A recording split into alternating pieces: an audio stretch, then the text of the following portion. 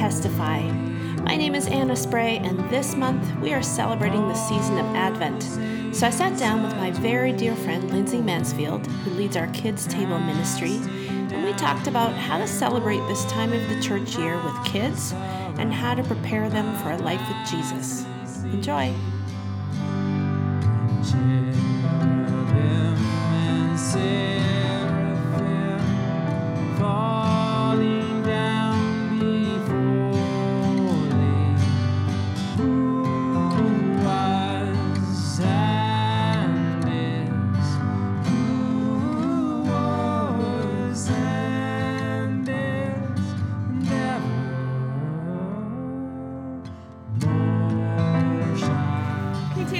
Well, I'm here with Lindsey Mansfield, who has been doing our kids' table ministry how many years now?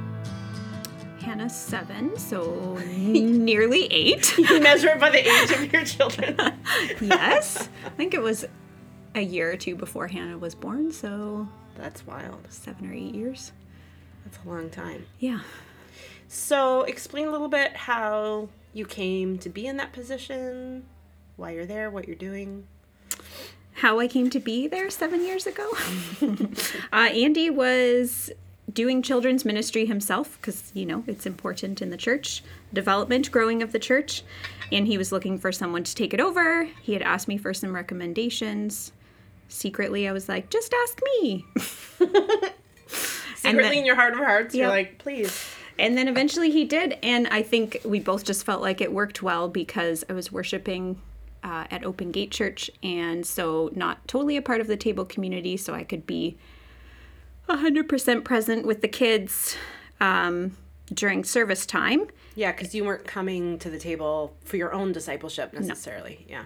Yeah. And I had worked with Andy previously when him and Josh first came over, when he was working part-time at Open Gate doing the youth ministry, so we already had a good working relationship and had built trust in that way. Mm-hmm. And so it just seemed to naturally work. And Andy had such a good program in place. It was just naturally easy to take that over. And back then, what was the curriculum we were doing? Godly Play. The Godly Play, yeah. Which has that sort of Montessori Yeah, principles. It's all based on Montessori. So for people that don't know what Montessori is. Yeah, so it's...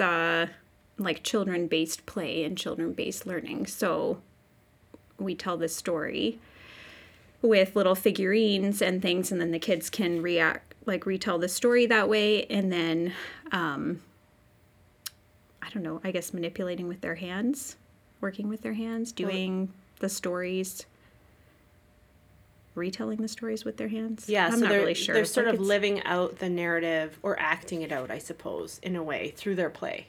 Yes. Yeah.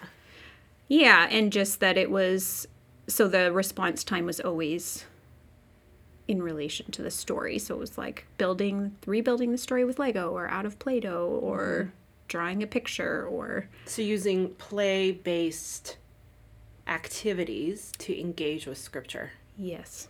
Yeah. Seems like long ago. And it was a long time ago, but that's basically... the underlying principle still of the curriculum you're teaching even now. Yes. Yeah. Even though now we're doing something called God's Big Story. Yes. Which is essentially the same thing as Godly Play, but with a good Anglican twist on it. And I think diving deeper into what the gospel really is and how Jesus was sent to save us. And it's a little more fleshed out than God's Big Story. Than Godly Play. Like God's Big Story has liturgy and prayers and Godly Play had that too, but it was okay. I want to say Lutheran. Okay.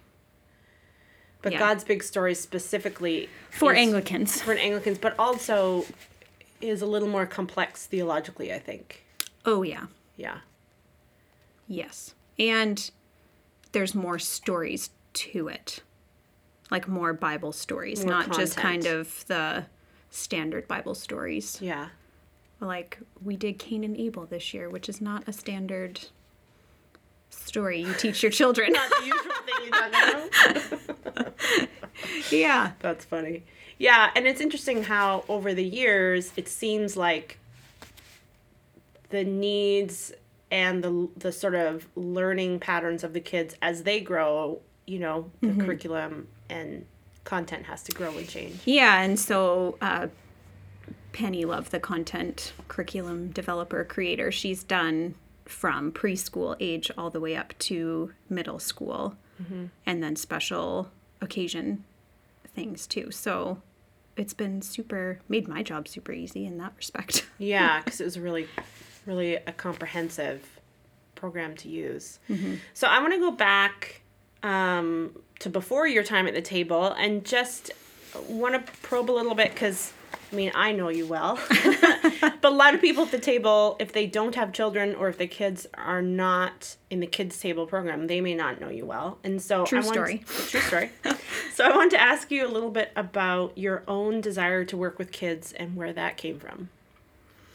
Yeah, I'm not sure. I was thinking about that when you sent that to me. And I kind of feel like it's always just been something on my heart. And I was thinking deeper into it, and I teach in a school and generally prefer to teach middle high school, not elementary, but then prefer to kind of do the elementary side of children's ministry. Which is interesting. Yeah, and I think I've pinpointed down to, I think because I didn't grow up with a big biblical foundation. So I just wouldn't, I don't know, something missed out on in life, so I wouldn't feel like children shouldn't miss out on that. And for high school teaching, middle school, I love teaching them history, and I feel like they kind of meld together, the biblical history, biblical teaching history, and so it's, so maybe that's kind of where that stemmed as far as teaching the different age groups. And so, yeah. Well, it's interesting, the idea, we've talked in a lot of my interviews for the podcast, people make reference to an example that they saw growing up that then led their faith forward. But it almost sounds as if, as an adult, you're reflecting back and saying, well, I sort of feel like I missed this. And I would like to be able to give this to other kids. Yes, that's exactly it. And I think just the need for not just the Sunday morning Jesus loves you story, but the actual truth of what all the Bible says, of all the stories that God gave us to learn, to model our lives after, and to illustrate who he is. Yeah. So when you're teaching kids about Jesus, what are the 3 things that you found most important, kind of guiding principles in a sense? For sure, my number one thing is never underestimate how intelligent children can be. As far as I don't think that we have to make anything less complicated for them, because they will go back and think about things. And I think that's what I love the most about the God's Big Story curriculum, is that the wondering questions after the story really does leave them questioning. And I've had many kids come back, a week later, or even now that we're doing remote things, and say oh, I was thinking about this. And it may be not theologically correct, but I'm they're thinking about these things and working things out in their brain. And how great is it that they get to do that at a younger age, and then hopefully they can sort out their faith and be solid in that. Well, it's in also their adult kind of years, demonstrating a principle for life, that we're engaging with the text and thinking about it, even as you say, even if it's wrong. But we're interacting with it, and that's something you do throughout your whole life. And it doesn't. How much cooler is it to start that at a young age, and creating that sort of habitual, this is how we know God, as we ask questions and we discuss and we. Yeah, that's super cool. And I think, just as far as Sunday school and things go, that kids will rise to the expectations that are there. And so they have an expectation of, we come to learn Bible stories and scripture and practice liturgy and talk about certain catechism questions, and that's like our church time. So when our parents are upstairs doing their worship time, this is like our worship time. And of course it involves more play and social time, but I've always been impressed with, especially since you started doing, even when we used to do godly play, there's a lot of common symbol, like you guys light a candle, you have a prayer time, like you do a lot of the things we do in the sanctuary downstairs with the kids. It's just in a way that's accessible to them. Yeah. And we've, like, Andy and I have talked about that in just the transitioning kids from being in Sunday school to being in church. And I definitely have fond memories of when you told us in youth group, like, oh, you're going to sit at church on Sunday morning instead of going to Sunday school. And we were kind of like, oh, what do we do? Because the liturgy and certain things seemed foreign and having to listen to a sermon. Yeah. And so I think the idea kind of behind those rituals of the candles and the liturgy is to mold the children into, this is, how we worship. And when they eventually get to a place where they come upstairs and join their families, it's not totally foreign. It's not foreign. Yeah. And then it becomes like, how do we engage with the sermon and hear from God? That's a really excellent point that I've never really caught before, that idea of transition, that there's common points of liturgy and prayers and ritual and form that are familiar, that no matter where you are, whether you're downstairs or upstairs, there's continuity. Well, think about, remember when we celebrated Pentecost Sunday out at Peninsula? Oh, last year. Yeah, Andy was like, whatever it was, the Lord be with you. Yeah. And he had something different on the screen, but all the kids shouted, and also with you. And everyone just erupted in laughter, but was such a blessing. I think he had, and with your spirit on the screen, but the kids shouted so loud, and also with you. Yes, because that's what we say downstairs. That's what you say. Totally. They knew. Yeah, and I've loved those moments, the few moments we've had like that, where they've been in the sanctuary with us, and they're not even looking at the screen. Most of them can't even read, but It's just the words are already in them, and so they kind of shout them out because they know them. Yeah. Yeah. It's super cool. Yeah, so I just think, we have those expectations, and sometimes it seems unreachable, but it's attainable for them. Yeah, they can do it. Mm-hmm. Yeah. Anything else that you had? No, I think that was all. Lindsay's got little notes here. The teacher in me. I know, you're so prepared.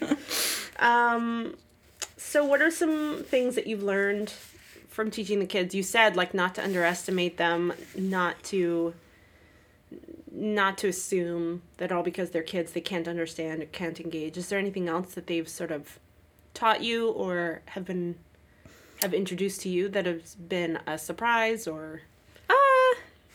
I think what I've learned from them, apart from those things that you've mentioned, is just like alongside them threading the whole story of the Bible from creation to Revelation to the hope of the restored kingdom. And I think just seeing, like, kind of watching the kids make those connection points has been reaffirming to me. This is really what we are to be hoping for and should place our hope in. And it's fun to see them make those connected dots from the Old Testament to the New Testament. And I feel like I kind of just do it alongside them because, I was thinking about how, we read the Bible every day, or we should be, or reading the Bible through the year, and we're always rereading it and God's always speaking to us, but then to kind of really make those connections. Yeah, to see it as a whole. All the way through. Yeah, and to not separate. Because I know for myself, the way I was taught the Bible as a kid, it was sort of isolated stories. Mm-hmm. Like Cain and Abel, but not connected to anything else. Or like the story of Jacob, but not connected to anything else. And that is kind of a beautiful thing where we kind of have the wider context in mind, and we have kind of like the bigger picture starts to come together. So Yeah, and I think beyond like just the awesome curriculum we use, like the Jesus Storybook Bible, I think really started to set that trend off for kids and families. Why do you think that was? I think just because of the way that Sally Lloyd Jones threaded the whole idea of Jesus being in the beginning, and that we're waiting for him to come and crush the serpent, as she calls it. Yeah. Yeah, so Sally Lloyd Jones is a children's author that has put together a Bible that, a kid's Bible that a lot of us use called the Jesus Book Story Bible. Yeah. And she really has, you're right, she's really made those connections in visual ways. More so than just picking up a kid's Bible that oftentimes misses out stories. Right. Or doesn't make those Old Testament to New Testament connections. Yeah. Yeah, and that is work that more and more authors have been doing, but it's cool to see a children's author do that. Yeah, and I think that is one thing I do really deeply love and appreciate about the curriculum we use at the table, because it's the gospel that is really what saves us. And if we're not teaching that to the kids, then what are we doing? What are we doing? Yeah. And so through our little time together on Sunday, I hope that that's what's being made clear. And I think that people have kind of bumped hip or started to recognize that, like, why would we look elsewhere to teach our kids theology? Like, we just need to be looking at the Bible. Mm-hmm. Well, I think people often feel insecure, don't they? Like, it's intimidating. I know for myself, the few times that I've taught Sunday school, like, it's intimidating to know, how do I communicate with kids? How do I give all of this wealth of knowledge I feel that I have? How do I pass that along to them when they're bouncing off the walls? And I know with my own children, I struggle with that. So if there's a sense of, like, I can either try to figure out how to teach the Bible, or we can play this super fun game that's easy, you know? Like, that's so often the temptation. It takes, like, it's the long, hard journey of persevering and teaching your kids and praying with them and teaching them about all of the things that make up following Jesus, knowing Jesus. But that's an intentional kind of work. Yeah. So, speaking of intentional work, you're a mom. I sure am. 3 kids. Yep. What do you do at home to disciple your kids? Well, I would love to say that I do all these amazing things at home. No, we just try to really be intentional about reading the Bible, and we have 4 or 5 different versions of children's Bibles that we've read through, and often my kids pick, like, Abraham loves to read the story of Abraham over and over again, because he's like, it's about me. And Hannah, she's kind of the same way with her name, Nico. You know what's so funny? Evie does the same thing. Yeah. Like, whenever we're reading the story of Adam and Eve out of Genesis, Evie's like, that's me! Yes, that's so, like, promo for giving your kids biblical names, right? They're like, oh, I'll pay attention to this part because I think it's about me. It's true. My children have pointed out many a times how they themselves and their dad all have names from the Bible, but Mom does not. Oh, sad day. Sad day. That's rough, man. Yeah. Well, and yeah, I mean, we try. This whole pandemic and not being together has been, not ideal situation. So we try to keep up with the Sunday school videos and things like that. And the kids definitely, they miss their together time with their church people and, their sort of formal worship. But I think we pray together around the dinner table. We listen to a lot of praise music and even just annoying kids praise music, but I found some really good ones that don't annoy me, and so that's always a bonus. And can you want to name those for people in case they're looking for some? We can link it in the show notes. Okay. No, and we always ask the kids at bedtime what they're thankful for. Yeah. And try to force out, more than just, I'm thankful for Mom or Dad, or, and then we just always pray with them. And it's so, I love listening to kids' prayers because they're so raw and so honest, and I feel like, we can sometimes get muddled up in feeling like we can't bring everything to God or share what's on our mind, but they constantly remind me that we can. Yeah, that it's simple. It doesn't, yeah. I think, too, like, just knowing you and your husband as well as I do, you guys are pretty open with your kids. Like, we're always honest. Yeah, and, well, you talk about a lot of things, and you pray about a lot of things, and, like, you guys really share your faith with your kids because you have that expectation that they will understand and they will participate much the same that you guys do. Yeah, we do. But in, like, the same way when we mess up, we apologize to them and talk about how, like, even moms and dads, sin, and like, we're all saved by the grace of God, and it's important that even in the sad times and the low times that we talk to God about that stuff too. Well, and that's something I've always admired about you guys, is like you and your husband are very much on the same page. So that makes that helps. Yeah, right? Like it means that you can create a culture in your home. And I've talked about this with other people on the podcast too. You can create a common culture in your home that everybody can participate in together. Yeah. So we had just started Advent. We're in week 2 this coming week of Advent.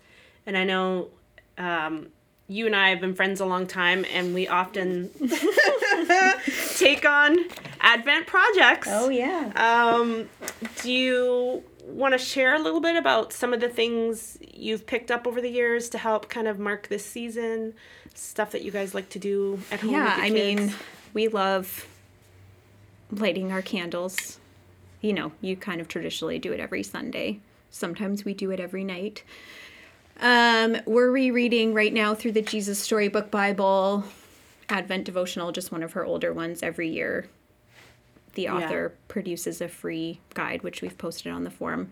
So she changes it up a bit every year, but we're just using an old one because then I have to print it out again. Yeah. And really, the Bible stories don't change, so. Well, yeah, I was wondering, I'm not sure how different the versions are year by year. I'm sure the artwork maybe is a little bit different. It is different this year. Is it? Yeah. Because I was trying to explain to somebody the other day, so something you and I have both taken up with our kids is doing a Jessie tree each year. Yeah. And I know I had a lot of questions from people going, well, what's a Jessie tree and how do you do it and all that kind of thing. But it's not necessarily a prescriptive, like you have to do these Bible stories and not these ones, or like there's lots of different reading guides and different crafts you could do. The Jesus Storybook one that we posted is basically the Jessie tree. She goes all the way from Genesis to Revelation. Yeah. And so do you want to explain the Jessie tree for people that don't know? That it's from the line of Jesse, you mean? Through the line of David, the big king? Well, it's a Catholic tradition. Yeah, that's right. It is Catholic, isn't it? Yeah, it's mostly Catholic, but it's been something that I think other liturgical traditions have taken up. I mean, we had one that was adapted when I was a kid growing up, and we were definitely not Catholic, but it was something like a lot of really good ideas start in the Catholic Church, and then a lot of other traditions realized the fruit of it. But it's basically the retelling of the salvation story, like, from Genesis to Revelation. Yeah. But going through the line of David, the line of Jesse. Yeah, so picking up on that passage from Isaiah, a branch out of Jesse's tree or Jesse's family, which is identifying Jesus, So and kind of linking together all the prophecies. Yes. Yeah. And then we just celebrate Jesus' birthday on Christmas Eve. Do you guys do like a cake and everything? No, we don't. Oh, you don't? We have not. We've sang happy birthday before, but. Yeah, that would be super cute. Yeah, this year, so we've done a Jessie tree for several years. We've done paper ones when the kids were super small. I just cut out the little paper symbols and we just put them on the wall on a paper tree. And then last year, was it last year or the year before, you and I made little clay I think, Abraham might have, but just been ornaments. one. So that was maybe 4 years ago. No, we did that 4 years ago? Yeah, I think so. Oh my goodness, time. Crazy. Or maybe when Nico was a baby? 3 years ago? Nico might have been the baby. 3 years ago. Too many babies. 3 years ago. But yeah, so we got together with our kids and we made the ornaments, which did take more time. A long time. Than I anticipated. Yep. But we have now used those ornaments, obviously, for 3 years now. And we've added a couple at home, mostly because the girls...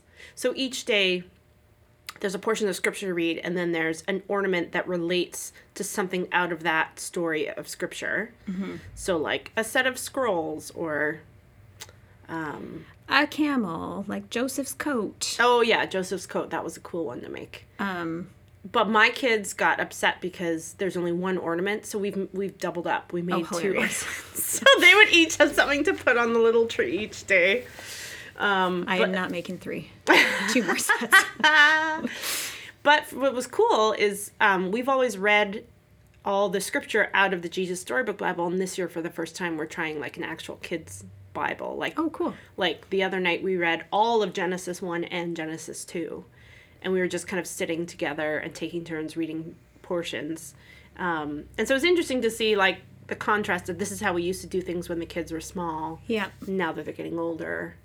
Yeah, one of the other moms actually mentioned that to me, that she's taken up just reading the scripture and then letting it be with them. And then they kind of come back. And it's definitely, I've noticed... their comments in Sunday school was like, wow, that is deep. And then she was telling me that they just are reading the Bible now. Yeah. So that it's good and natural, I think, to do that when the kids get older. Yeah, it's interesting how, again, it's that idea of just setting a rhythm, setting an example and an expectation of, like, this is just what we do as Christians together. Yeah.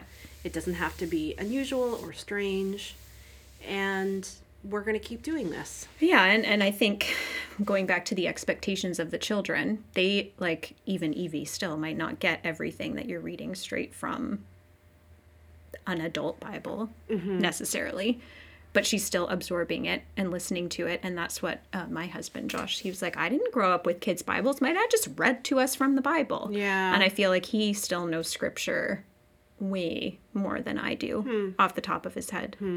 And I often wonder if that is just from the fact that his dad never really shied away from, like, well, we're just going to read the Bible. Yeah. In the way it was meant to be, not in Latin or anything or Greek, but just... No, it's true. And I think, again, sometimes, you know, the intimidation factor gets to us when really it can just be that simple. Like reading a chapter of scripture with your kids a day and praying together.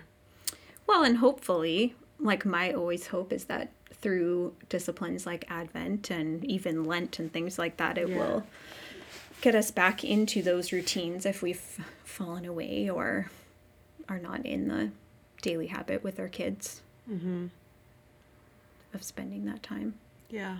Yeah, cultivating habits for a lifetime. Yeah. Cool. Well, thanks. You're welcome. It's good to hang out with you.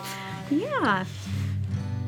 Early in the morning, our song shall rise to thee.